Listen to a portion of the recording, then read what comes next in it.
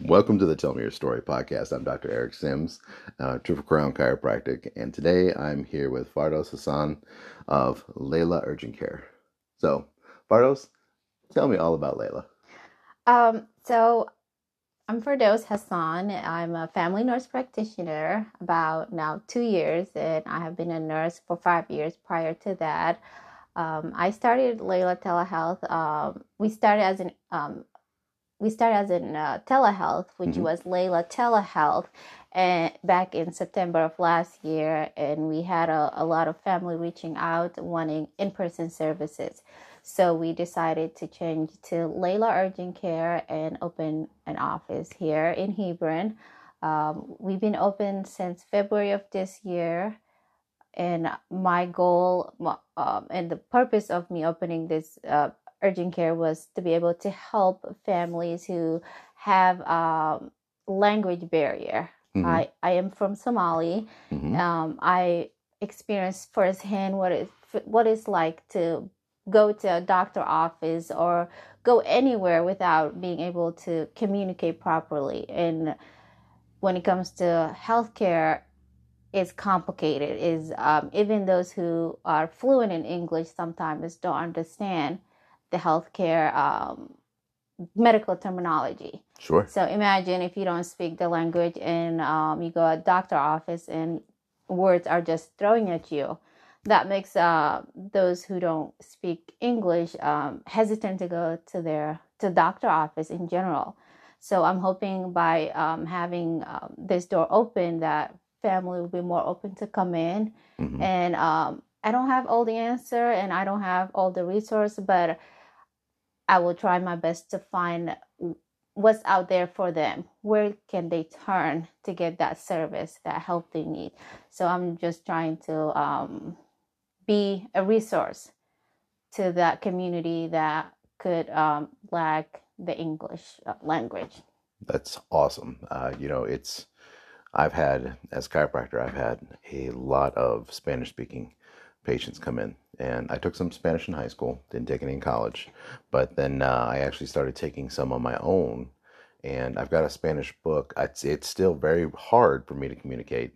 There's still a lot of, sometimes we're pulling out the old translator app Yes. and, just talking, back and forth. And that helps a lot if somebody comes in and you are open trying to speak their language, even if it's, two words, they get comfortable because they see you trying. Where in a bigger institution, if a patient comes in, there is a plan in place where they communicate with the patient, like calling interpreter services and etc. But sometimes we don't have that time to call the service, or if that provider or that nurse is trying to do all this stuff, there is other patients waiting. It's not reasonable to accommodate every person that walks at that door because there's other people that need the service. But if there's somebody up front can speak one or two words of that person, language, that makes them more open, wanting to get services or whenever they need medical treatment. So Okay. it's nice to have somebody that can speak the language. And that's what I'm trying to do right now. Now that we are open and we are growing, I'm trying to bring people who speak different language. I speak Arabic and Somali, but that's not the only two language here in Northern Mm-hmm. Kentucky. Northern Kentucky has become so diverse. There is, I believe, more than 60 language in Wow, just the really? Boone County school system. So there is a lot of languages, and with that comes a lot of barriers. Mm-hmm.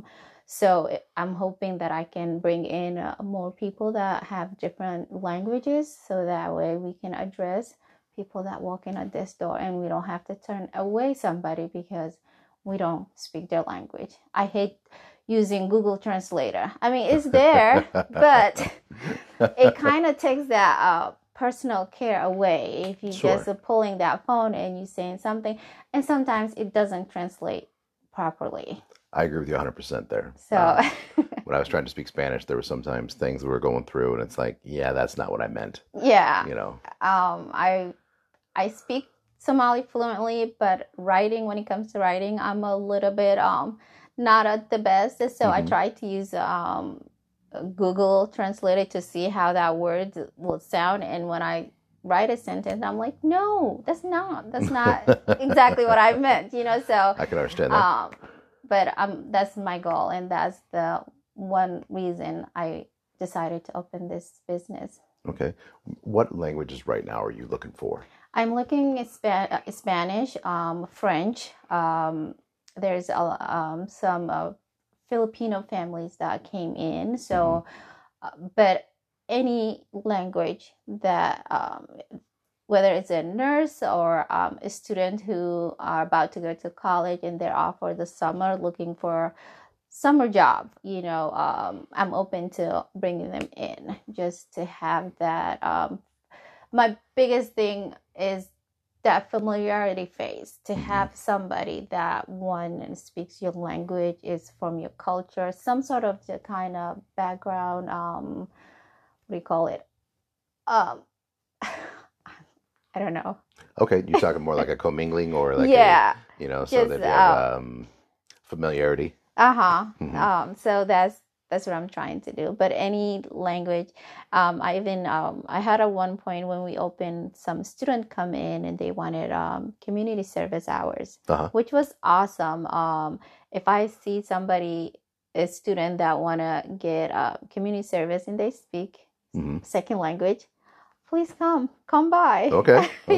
So we will work out. Well, I think that's fantastic, because the fact is, I mean, nobody wants to be out there picking up trash or thing where you could actually help some people live better lives, or at least get some medical care. And also, it gives the student the opportunity to see other careers while they're here. It is a way of exploring different career options too. So, win-win for everybody. That sounds fantastic. So what made you, like, I know that you were doing the telehealth and all that, but what sparked in your mind that it was like, you know what, I want to go in this direction? Like I was saying earlier, it was one family reaching out, wanting that in-person services. And the other thing was, in my community, the Somali community, women's are very hesitant to go to the doctor office. There's this assumption that there's only male provider, and they don't want a male provider. So by opening this, I can say, hey, that's not true. There is a female doctors, female nurse practitioner. You can ask. Some of them didn't even know that they have the option of saying, I don't want a male provider. Can I have a female? And instead, they will just accept who walks in that door, or just not go at all. Right. So by educating them and providing the resource for them, they are more open to go in to seek that medical necessity. And the other thing that I noticed was a lot of those Somali families, if they have like a headache or like a stomach bug, they will end up going to the ER, and they will sit there for extra hours, long day. And when they go and see the ER doctor, it's not really a medical, like a treatment. Like, they expect antibiotic or some sort of pills, but instead they will get the answer, just, go home and rest. Oh, really? That's what they get a lot of times? But like, it's not necessarily like, there's no, if you have a stomach bug, you just, increase fluid, go home, rest. But they feel as the amount of the waiting time was not reflected their care that they were given, because either they didn't speak the language quite well and they didn't understand, or they felt like that doctor was dismissing them. Okay. And they are like, what's the point of going to the ER? But first of all, whatever you were having, it wasn't necessarily ER appropriate. Right. So just educating them, okay, this is what you go for ER, and this you can go to urgent care or primary care. Well, I don't have a primary care. And that's where I came in and, educate them. Okay, here is a couple doctors that I have, and they have a female doctor, a male doctor, and just kind of talk to them and providing them that resource. So one, they don't waste their own time, and also they don't take space for that person that really need that ER visit. I can understand that. So The fact that you're actually talking about that is awesome because of the idea of I can see how there'd be frustration on both sides, both the doctors, because the doctor is wanting to help, but at the same point in time, maybe communication, language barrier, but also understanding, hey, this isn't, you don't need to be here for this, yeah, and the fact that you can actually educate them and help them, and that's direct them. Yeah, and for something like that, if the ER is busy, they probably would not get interpreted right away. But if there was someone that could tell them, like, hey, this is not ER, like beforehand, you give that educational material, it kind of takes a little bit of the burden of the system as well, right, because there's a system overload. Unnecessary resource, the resource is wasted. So I don't know if that makes sense, but it makes a lot of sense. I mean, you're saying pure gold right now, because so I try to educate them in that route as well. yeah, no, this is why this is such a genius idea, and why I think that what you're doing is awesome. Because the fact is that you're helping not only communities that need it, and you're removing obstacles so people get the health care they need, but you're also, helping people, and you're also saying, okay, hey, look, these are the things you need to do. These are the things you don't need to do, so that then they know. So then they're, like you said, the system becomes less bogged down. Everybody wins. That's just awesome. Yeah. And, which is probably why you're, outstanding women of Northern Kentucky is probably why, you're an honoree. Yes, I don't know if I am that great, but I'm grateful to them. There are some amazing women in that committee, and some of them were honored. And when I look at their accomplishment and what they have done, I'm like, oh, I don't know if I'm all that great, but I am grateful that they saw my work and they acknowledge it. So, well, I think you're doing great work. So this is awesome. But what about this frustrates you the most? What are the things that give you the most, like, that just, you wish you could really change? Something that I wish I could change. There's so little that I can do here. Is that the correct term? Yeah. But after I provide that resource, sometimes this patient, they go in, but they don't see the service that I was talking about. Like there is that gap of, can we pause here? I can't think of.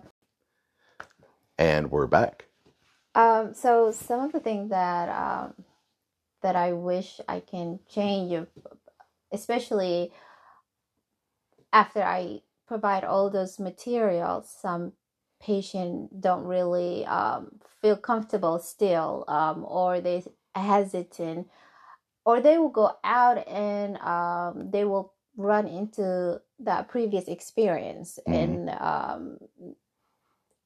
that becomes a mistrust of the information one that I provide, and also they don't trust the health care system or the people who are providing that services, and because they have that negative impact at that moment up front, they stop going to or seeking any medical necessity.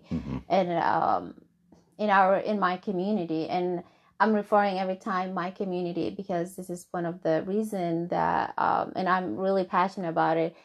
I have seen it, the amount of issue with the healthcare that they have, their health, because they afraid of going out to seek that medical necessity, and that's one of the reasons that I try to push it. Every patient that comes in, whether they speak the language or not, whether they are Somali or any Middle Eastern or even just regular American, the first thing after I treat them is, do you have a primary care? And anybody that walks in at this store, I try to push it for them to have a doctor. Mm-hmm. Even if they don't go often, I would say at least once a year. Even if you don't feel like I'm healthy, I will see some 20-year-old, they're like, no, I've never been to doctor. Or 40-year-old man, he will say, no, never. They are at that age that, it's time to at least be at a primary care office, be on their radar. Right. Even if you don't need it right now, just have somebody that, if you need it, you can call and make an appointment. And instead of, you're a new patient, we gotta have an appointment 2 weeks, 3 weeks from now. You don't have to go through that. Like, I try to push it, anybody that walks in this door, to have a primary care doctor. So going back to what frustrates me is that I hope that even if those patients that I provide that information, they go out and they feel discouraged of whatever treatment they receive, that they will come back to me. And some of them, they don't, and some of them will say, well, wherever you recommended, I really didn't like it, and that's when I say, okay, let's find someone else. Let's see, there's always an option available. It's just making them understand that if one office didn't work, doesn't mean they all the same, Right. Addressing that has been a bit struggle, and just putting them in a doctor roster, if that makes sense. Mm-hmm. So that's my thing, and I'm hoping that in the future, when we establish and I have full staff, I can go out in the community and do more health screening, and being able to go in the community and kind of educating them more. Because in reality, if you come into somebody's office and they talk you about 20 minutes of the reason you came in, another 10 minutes about what you should do, many people, this kind of information just goes up the head. Right. But if that provider is, or that organization is active in the community, and they come out in community and they do blood pressure screening or blood sugar screening and do preventional screening, those community are more open to go in and see more doctors, if that makes sense. It does. And actually, what you're talking about is actually, I'm seeing this a lot in just the, regular American community. There are a lot of just, people that tell me all the time, I don't like going to doctors. All they're going to do is give me a pill.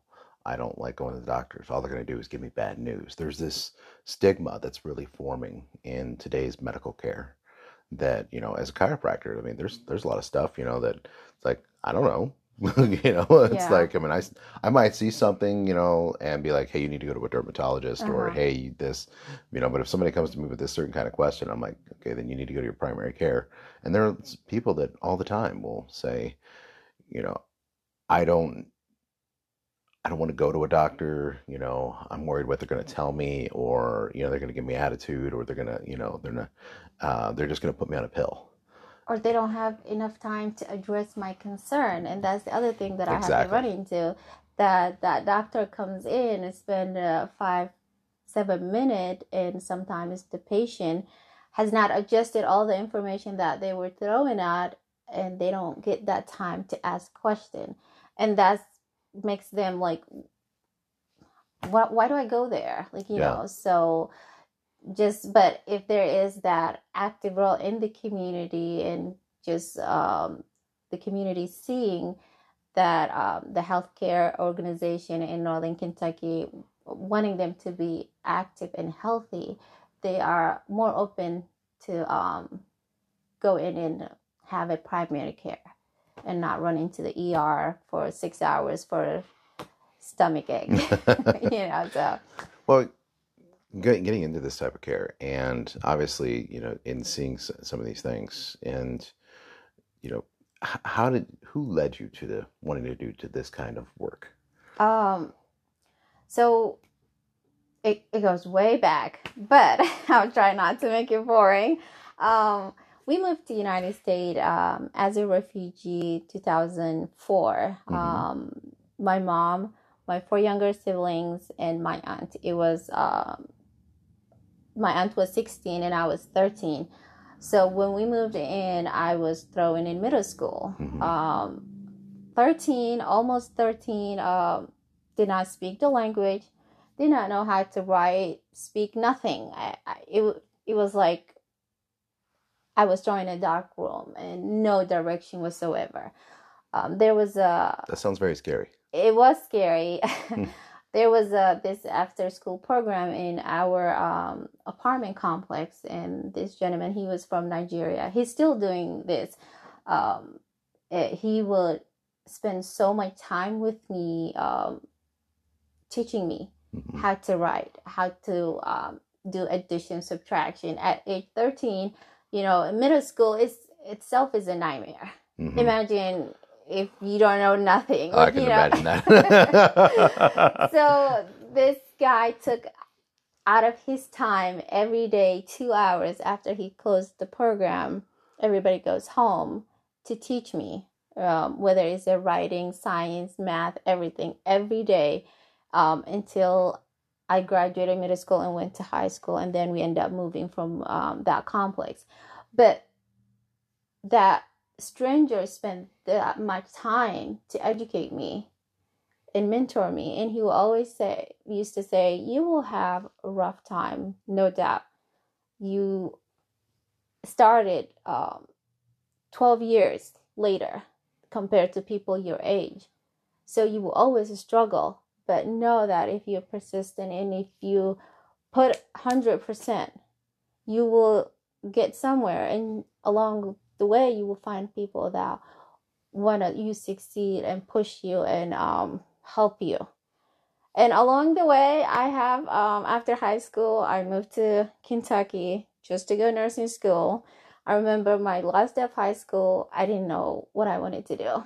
I did not apply for college, nothing, and all my friends were going college and accepted crazy university, and they were going all over the country. Right. And here I am. I have no plan. I had nothing. And then I did a little research, and I was like, I want to be a nurse.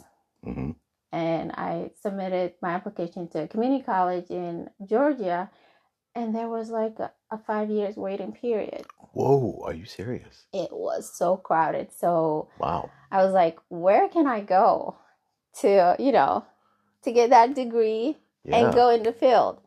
I applied Gateway. I moved from Georgia to Kentucky. Okay. And started going Gateway. After 2 semesters, I transferred to Christ, and that's where I got my bachelor, Christ College of Nursing. Okay. I started working at a nursing home after I graduated, and then moved to children. And people always ask me, why do you move to different locations? Because I didn't find what I was passionate about. I wanted to experience and see many things, but also haven't found my call, if if that makes sense. So after doing 1 year at children, I wanted to do adult. I applied at St. E and then went to NKU to get my master while I was still going to school. And after I got my master, I started working, and I started seeing, when I was at the hospital, when somebody who don't speak the language come in, it takes longer process to communicate with them, to be able to get their medication. And we're human. No matter how much resource you have or the organization put in place, there's not enough manpower at that facility to apply it, because there's always short staff. So what people do, they take shortcut and try to communicate them very quick, whether you use a family or whether you use Google Translator. It makes sense at that moment. But what we're forgetting is that person getting the best care. As a nurse, I am doing the best I can, but it's what I think is the best. Not how, the question is, how is that patient seeing? Would I have made a difference if I had in-person interpreter, and that person understood every word that I was saying. Does that make a difference compared to if I just use a Google translator? How do they see that care? So I have been a patient, I have been a caregiver, and I have seen both sides. And I was like, you know what? I can be that first person they see, and I can make a difference that way. So here we are. Well, I think that's awesome. I mean, especially the fact to like take a risk and like, leave everything you knew to come from Georgia, Yes. up to here. I mean, I already come from Smiling at the one time, I commend you, for So doing that. yeah, I'm very passionate of helping. One of the things that I try to do here is, when you start a business, the entrepreneur mind kicks in and I got to pay my bill and I got to make revenue and this, but I try not to think that way. If I see somebody come in and they told me I don't have an insurance, I am making my mission that no patient will turn away because they don't have an insurance. If they work, they're self-employed, they can afford insurance, we work with them. Okay, can you make a payment plan? Payment plan. There's this option. If they say, I don't have a job, okay, there is different way that you can get a health care. Here is the resource. So it's just not serving those non-English speakers. It's everybody that walks in at this door. If I don't have the answer, we'll find it together and addressing their concern. And regardless who they are, insured and uninsured, I will see them and I will take care of them. That's my goal. That's really cool of you. That's really cool. And as a fellow practitioner, I really commend that because I do payment plans in my office, and I know what it's like when the bills are coming and things, and sometimes you're just like, hey, we got to do it because you want to when you put patient first, it does come back. You want to survive, but also you want to serve the community. So I haven't found that happy balance, happy medium yet, but when you do, regardless, regardless if they come in, I'm here. It doesn't hurt, I will not get rich if I spend 20 minutes with them and it was, free of charge. Like, right. I was not going to get rich out of that. Right. So that's how I see it. I understand that. Yeah, it's definitely one of those where, but by giving them and talking with them, it grows. Yeah. Then builds from there. Yeah. I get that. So. I get that completely. So who should we get you in contact with as far as not only just patients, but, businesses to work with, or who can we get you in contact with to get the word out?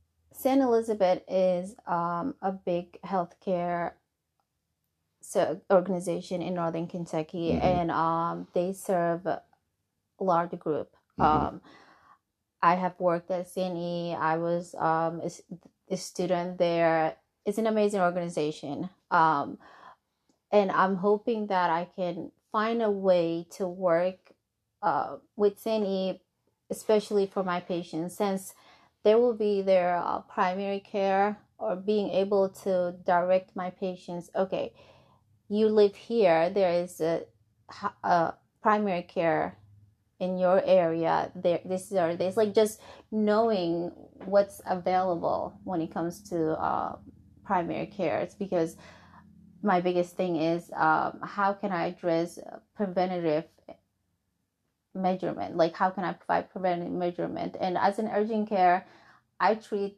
what the patient have right now, but they need long-term care sometimes. And some of them have a chronic illness that they don't know.